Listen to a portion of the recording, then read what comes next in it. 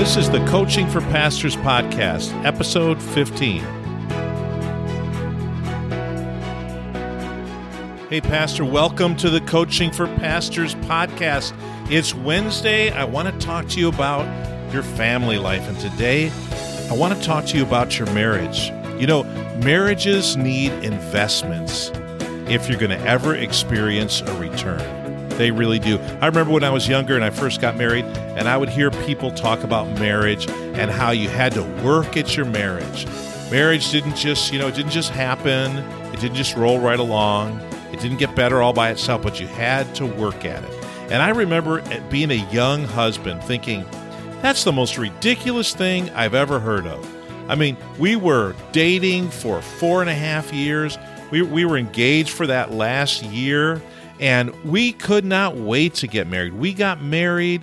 We enjoyed being married. It was fantastic. We were discovering new things about a relationship together all the time. And I thought it was ridiculous that anybody would say that you had to work at your marriage. I saw marriage and work as two totally separate parts of my life. And then I got a little older. And then things happened in life. And then we had kids. And then the demands started to come. And then there was, at times, a little drift. And I realized that marriage is like when you're driving a car down the road, if you take your hands off the wheel, at some point or another, that thing's going to go off the road.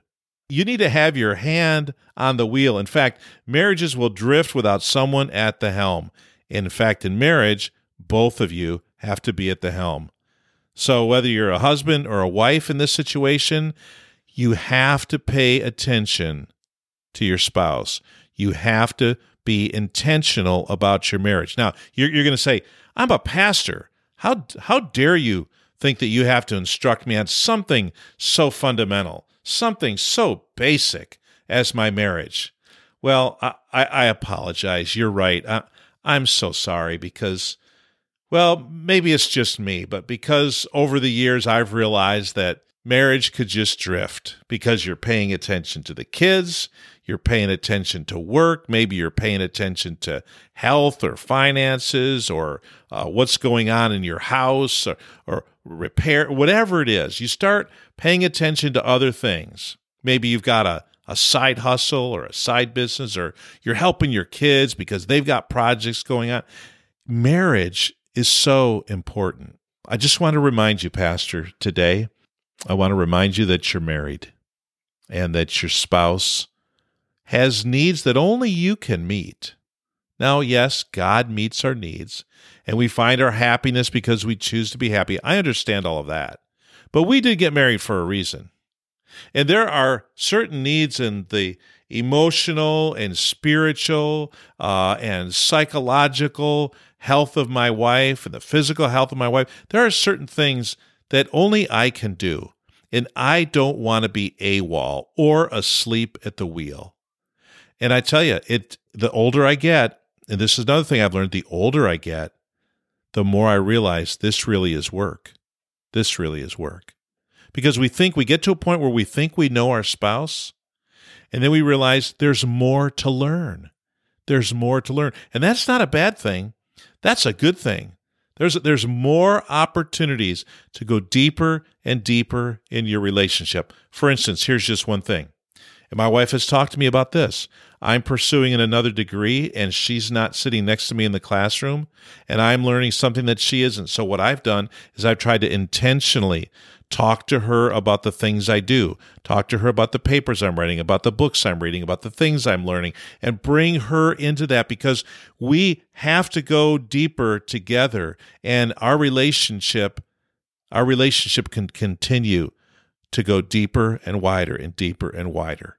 And I never want to think, oh, okay, yeah, I've reached the zenith of my relationship with my wife. And, I suppose from an outside point of view, especially young couples, they'd look at us and they'd think, oh man, they're an older couple. They're an older couple. They've been there and done that. There are no new mountains to scale or hills to climb. It is not true. It is not true at all. And we take our marriage relationship right into our ministry responsibilities. We do. Hey, you've been there. Maybe you were there this morning.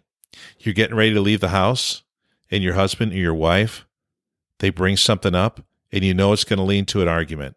And you have an argument just before you leave the house, and 5 or 10 or 15 minutes later, you're in the church with maybe your staff or with some people, and you're messed up on the inside, but you've got to do ministry. Hey, if you're in ministry for 6 months or more, you've been there. You've been there. The health of our marriage is going to influence the quality of our ministry. It's just the way it is. So, Pastor, today, focus on your marriage. What do you need to do? What's the next step you need to take your marriage to the next level? Just give that some thought. It's so good to talk to you, Pastor. We're in this together. So go for it, Pastor. Have a great day today, and I'll see you tomorrow on the next episode of the Coaching for Pastors podcast.